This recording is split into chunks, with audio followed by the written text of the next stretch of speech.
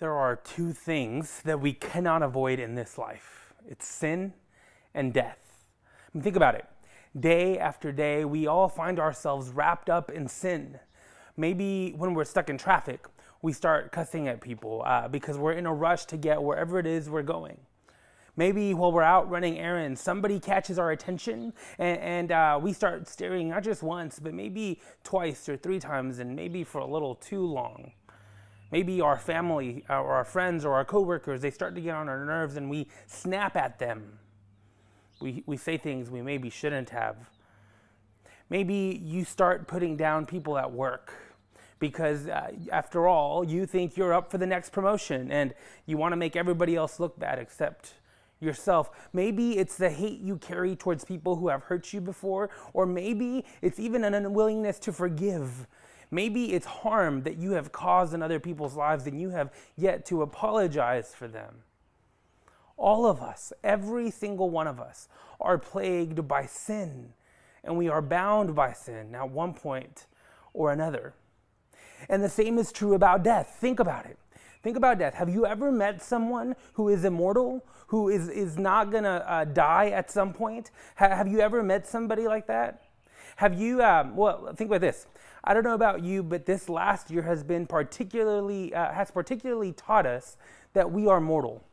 Worldwide, over 2.5 million people have died due to COVID. Many more have lost their lives due to other health-related issues, to violence, to accidents, to so much more. The reality is that death is inevitable.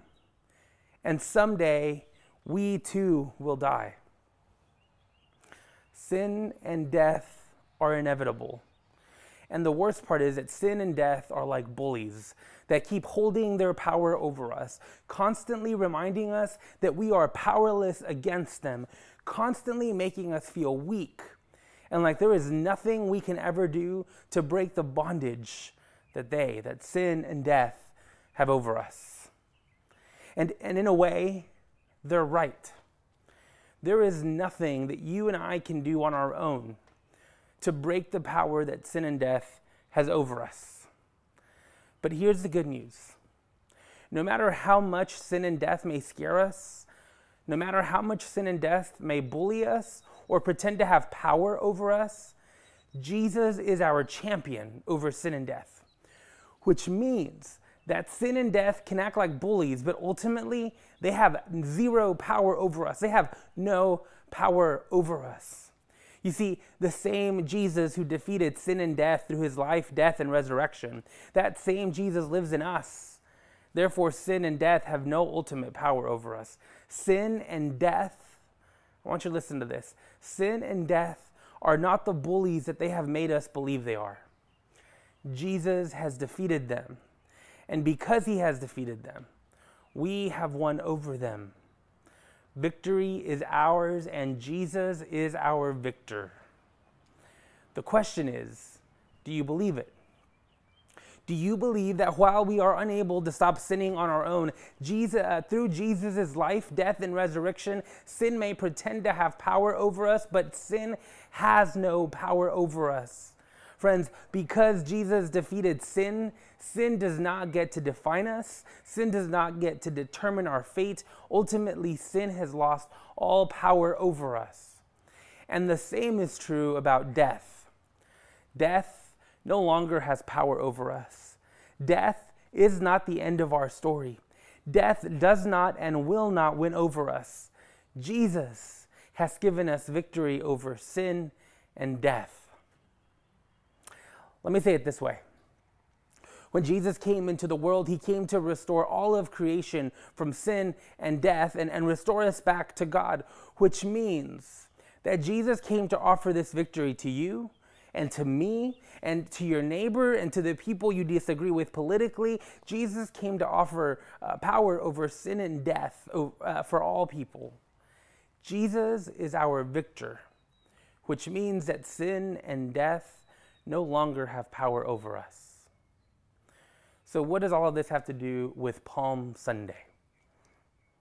I want you to listen to this scripture from John chapter 12.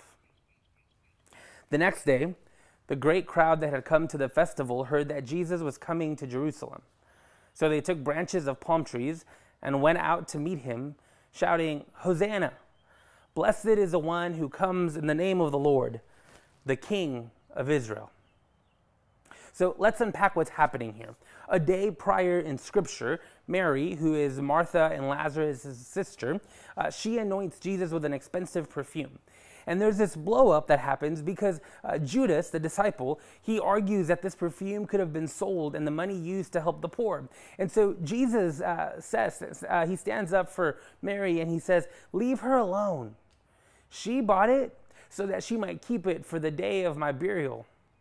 Now, right after that, the author of the Gospel of John says that the next day, this is the scripture we read today, the next day, the great crowd that had come to the festival heard Jesus was coming to Jerusalem.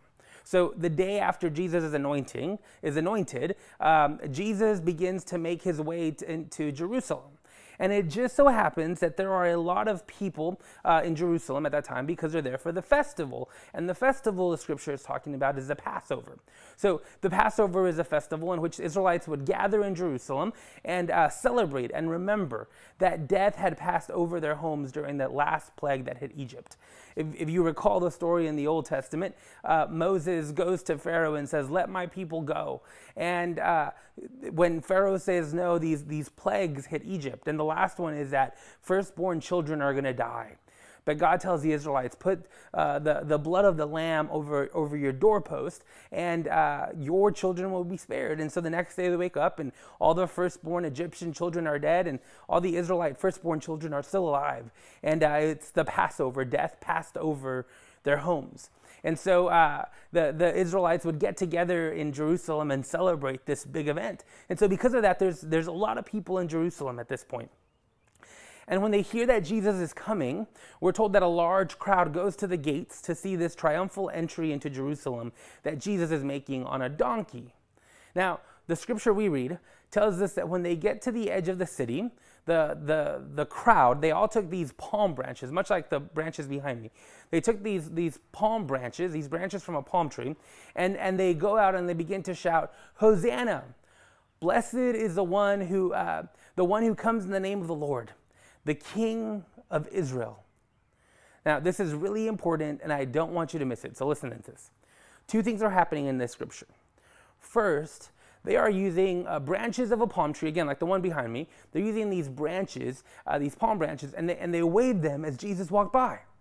And I highlight this because the Gospel of John is the only one that says specifically that they used palm branches. The others just use the word branches. But this is important because almost 200 years before this entry that Jesus makes into Jerusalem, almost 200 years before, there's this guy named Judas Maccabeus who won independence for Israel from this evil ruler, and he gave Israel independence. And when he marched into Israel, the crowds of people shouted praises to him and waved palm branches. You see, waving a palm branch from that point forward, waving a palm branch meant that it was a symbol of triumph and victory. So the crowd, we go back up to the Gospel of John, right? So the crowd, Jesus is walking in, the crowd is waving palm branches, and we get the sense that they know their history very well. Because just like they celebrated Judas Maccabeus as their victor, they're waving palm branches at Jesus, celebrating and greeting him as their victor. They believe Jesus has come to offer them victory. And look, just in case we're not sure if that's really what they're doing, the crowd begins to shout this phrase, "Hosanna! Blessed is the one who comes in the name of the Lord, the King of Israel." And Jesus makes his way into Jerusalem. The crowd is not just proclaiming Jesus as king through their words, or they're also waving their palm branches, and it's a really beautiful story in which the crowd comes out and says, "This is our king. This is our victor. This is a guy who's going to bring us victory." But the question is, victory from what? You see, the crowds truly thought that Jesus was there to defeat Rome. He was entering into Jerusalem for the sake of defeating Rome, to give the Israelites victory over Rome and once again have control over all of Israel. But by the end of the week, as Jesus is arrested, tortured, crucified, and even eventually dies and is put in this tomb, the crowd begins to turn away from Jesus because they feel like maybe Jesus isn't the victor they thought and hoped he would be. But here's the reality. Even though Jesus did not give them the victory they thought they were going to get, Jesus did give them a victory, the ultimate victory over sin and death. Let me say that again. Even though Jesus did not give them the victory they thought they were going to get, Jesus did give them a victory. He gave them the ultimate victory over sin and death. And that victory, friends, was much bigger and much greater and so much better than just defeating Rome.